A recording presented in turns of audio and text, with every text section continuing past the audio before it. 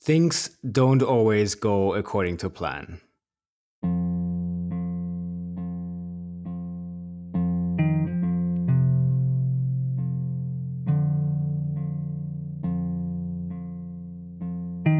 In fact, they rarely do. I can tell you right off the bat that this episode you're hearing is not the episode we planned to make initially. Let me explain why. When we developed this podcast, the episode about the 10-year anniversary of the Syrian Revolution was one of the first we knew we had to make. It sat at the top of our wish list before it moved to our episode planner and then to our production schedule. Content-wise, it had always been a fluid idea. Maybe we'll describe the very beginning of the revolution. Maybe we'll go into geopolitics. Who are the key players in this war? Where does Koblenz fit into it? Then we thought of drawing a direct line from the first protests in Daraa in 2011 to the Koblenz Court of 2021 to explain how we got to where we are today. Or maybe we should profile someone who organized the early protests and had to start a life elsewhere since then. But then, as we were pitching ideas and developing and brainstorming, we felt that something just wasn't right. Our podcast, Branch 251, has always had the ambition to empower Syrians, to amplify Syrian voices, and to be sure that our team reflected this philosophy. And while we deeply believe that this is the right thing to do, we also want to acknowledge that it means that we don't always have the distance necessary to, say, write a script, develop an outline, and record narration. The truth is that the story of the Syrian Revolution is dynamic and it's current. It's something that some of our colleagues are living and experiencing every day. And when this anniversary approached, that fact came into focus like it hadn't before. This anniversary has led Syrians all over the world to reflect on the last 10 years of their lives. I recently listened in on a Clubhouse meeting on the topic of the Syrian Revolution and memories about it. And as I listened, I heard how Syrians in the diaspora exchanged thoughts, memories, and quite a bit of pain. For anyone that wasn't touched by the Syrian Revolution, it's impossible to know what that's like. But you don't have to know. Just trust that it's difficult enough to put all the thoughts and feelings that come with the anniversary into writing and narration for a podcast episode. And so we decided to do something different with this episode. We asked Asser and Noor to simply sit down in front of a microphone and let the thoughts flow for a few minutes. They each chose a topic to discuss, and what you're about to hear is their unscripted train of thought. You'll first hear Noor. We asked her what role she thinks the Syrian diaspora will have to play in the next 10 years in telling the story of the Syrian people. So I actually think the Syrian diaspora will play a really big role in the Syrian story, the Syrian narrative moving forward over the course of the next 10 years. First of all, I think one important thing is that what makes up the Syrian diaspora has changed so much in the last 10 years. I think prior to 2011, when you think about the Syrian diaspora, I would think about Syrians who left Syria years ago and who have raised families abroad, and people who are Syrian but were born and raised abroad. That to me was the Syrian diaspora prior to 2011. But I think now when I think about what the Syrian diaspora encompasses, I think about all the types of people that I just mentioned, but I also think about Syrians who left post 2011, Syrians who had to flee the conflict, Syrians who were afraid for their lives and left the country.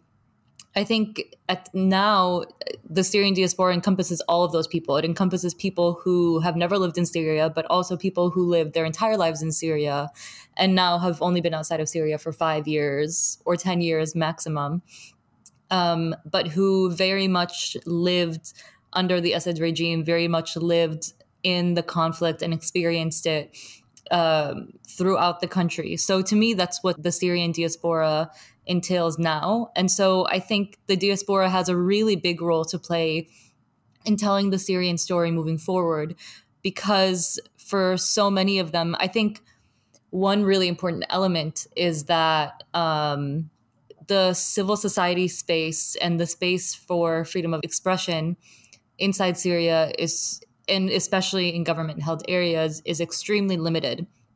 And what that means is that there's limited civil society, or at least there are limited things that Syrian civil society can do safely.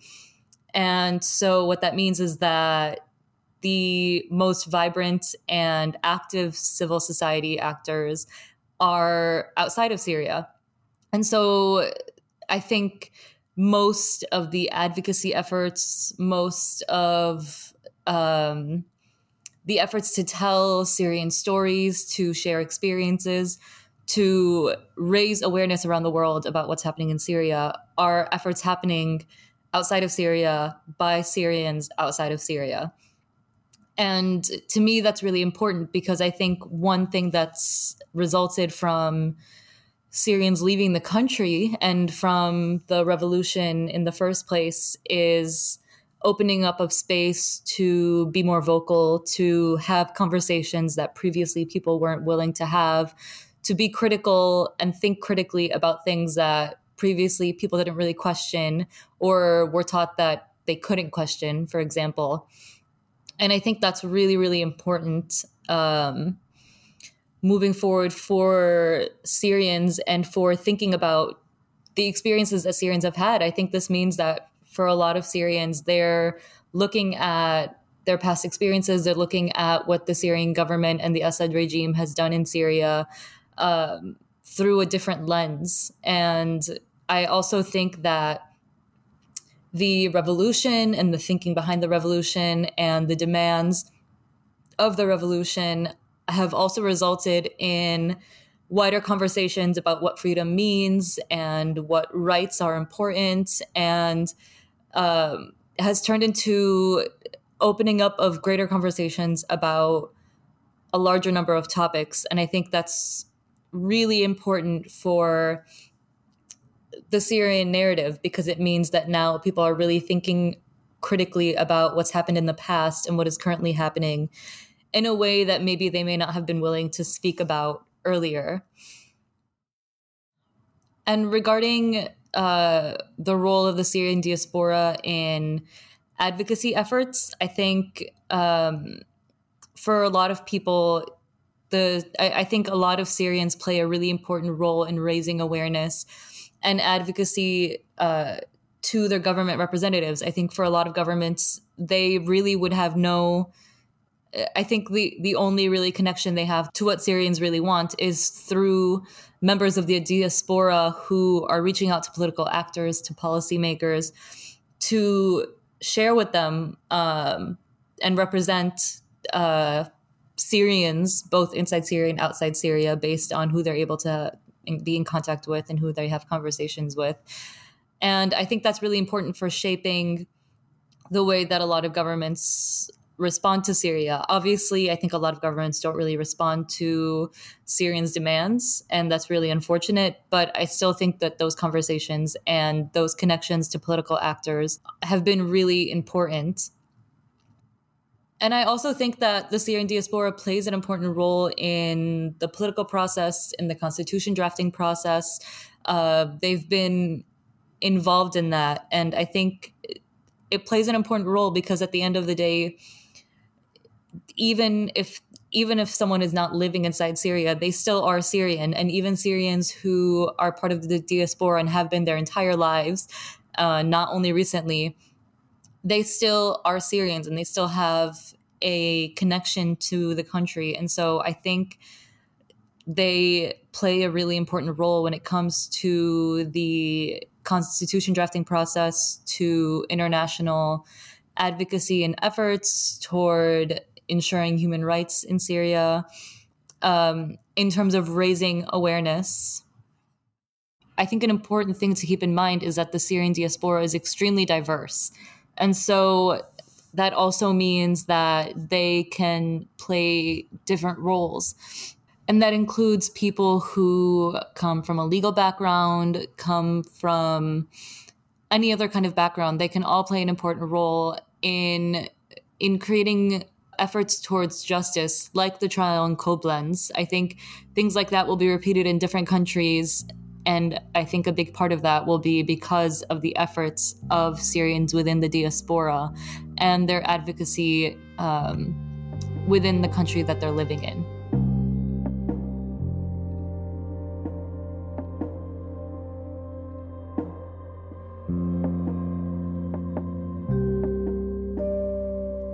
Asser chose to discuss return, if he thinks it will ever be possible, and what that would look like.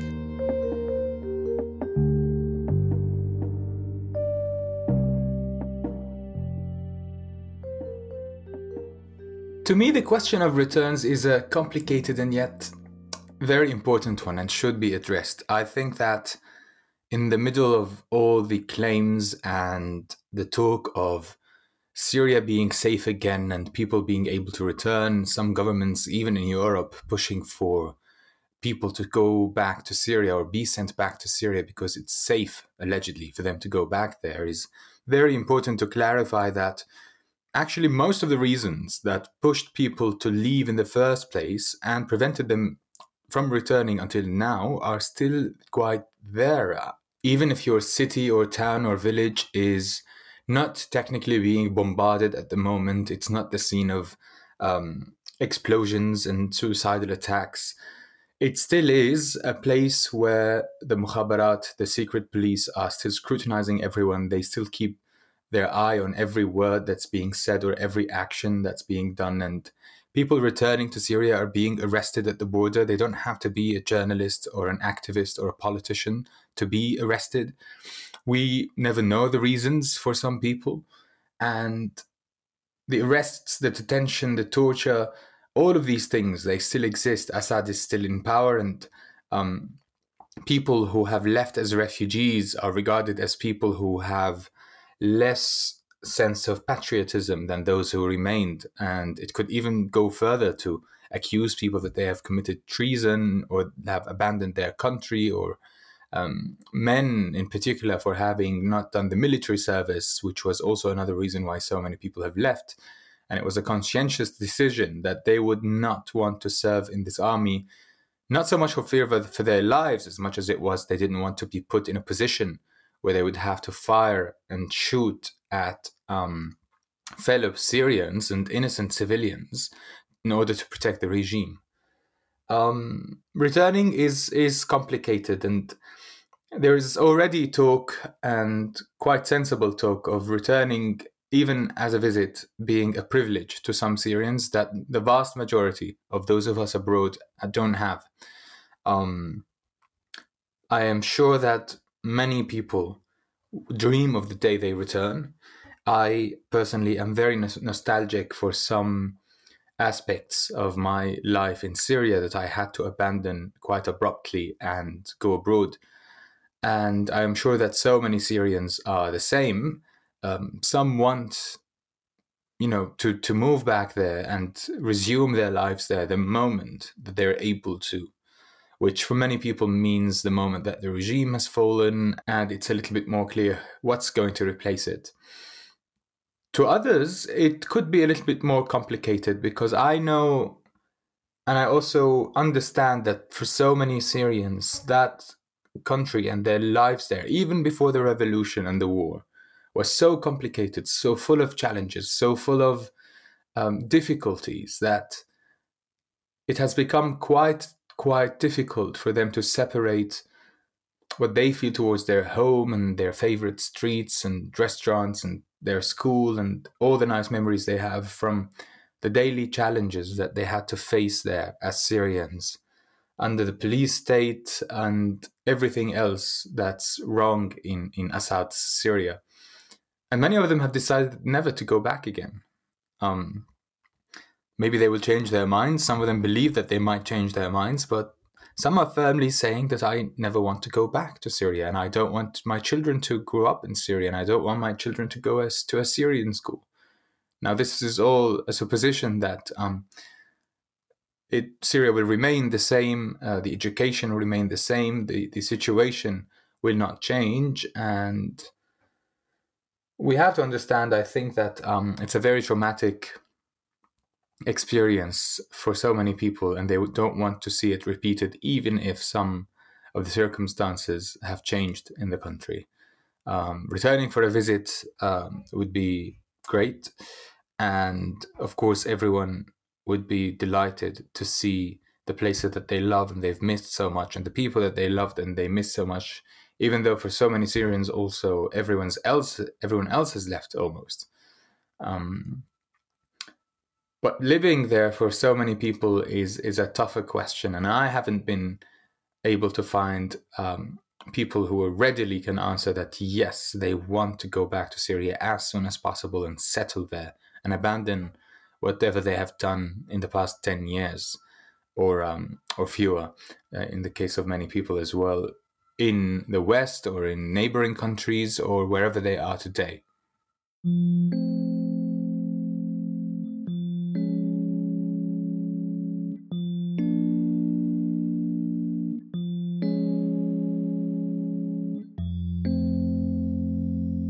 To end the episode, we'd like you to hear some Syrian stories that we collected in Koblenz, right after the verdict in the case against Iyad A. They are a collage, a loose collection of impressions and thoughts. Some may answer questions, some may raise them.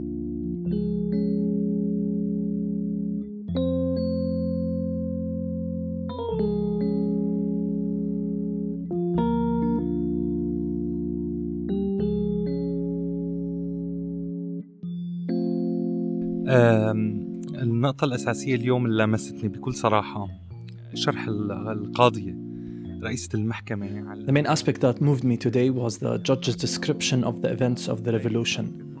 She transported us way back to the beginning of the non-violent revolutionary movement, when we first came out as united Syrians in non-violent gatherings and protests. She talked about the flowers, about the peaceful approach. She talked about the peaceful assemblies that were met with bullets, torture, arbitrary arrest, enforced disappearances, and even death. The president of the court walked us through all of these memories with her words. I believe that a very important message was stated and presented today.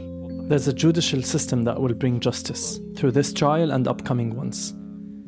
This might even encourage other countries to walk the same path towards justice. The mentioning of Bashar al-Assad specifically in this trial, the conversation about how he used the same methods as his father Hafez al-Assad, how he followed in his footsteps by giving the security services complete authority to suppress protests. This was a significant point today, along with fixing this fact into a sentencing hearing for the first international trial. It was crucial. كافة الصلاحيات لقمع التظاهرات كمان كان شيء كتير مهم، وتثبيته بجلسة نطق بالحكم للمحاكمة العلنية الأولى كان جدا مهم أنا بوجهة نظري.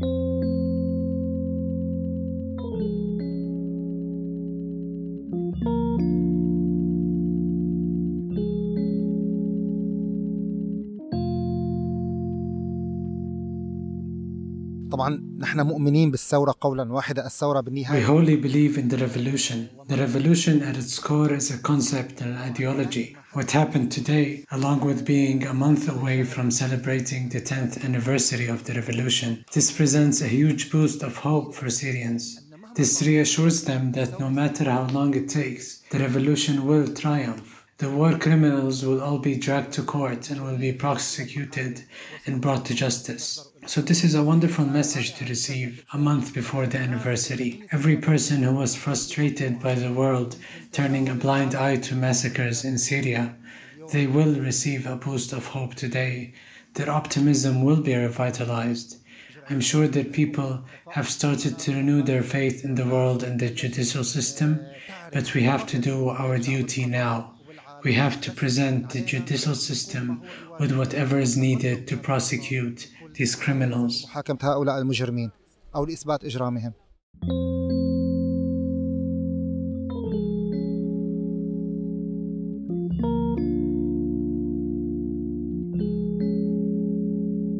في عندي مشاعر مختلطة الحقيقة يعني I have mixed feelings about it all, and I think many Syrians are going through the same feelings. The most painful matter is that the various violations are still ongoing.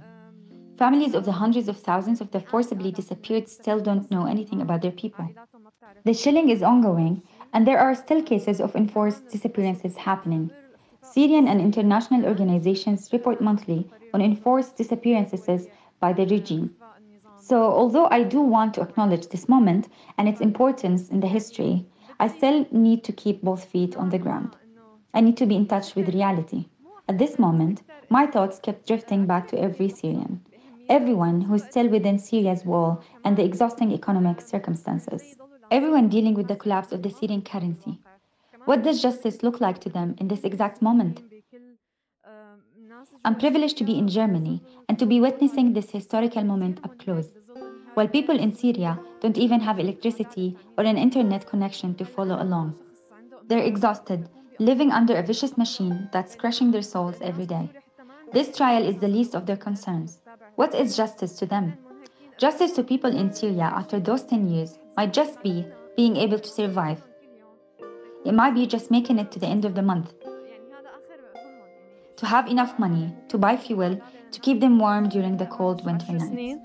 إنه to survive إنه أنجو لآخر الشهر إنه يكون معي حق المازوت لأتدفى مثلاً.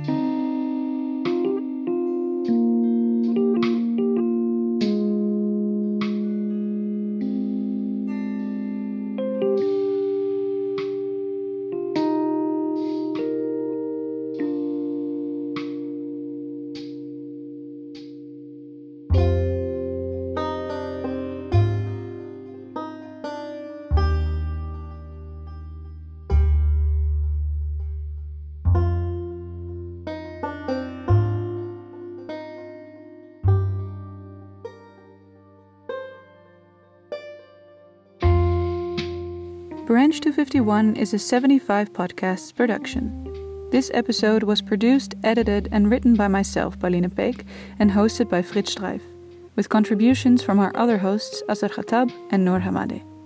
Salim Salame collected the stories of people outside the courtroom in Koblenz. Special thanks to those who lent us their voice for this episode. A big thank you to the voiceovers in this episode. Support for our podcast comes from German Federal Foreign Office funds that are provided by IFA's Civic Funding Program.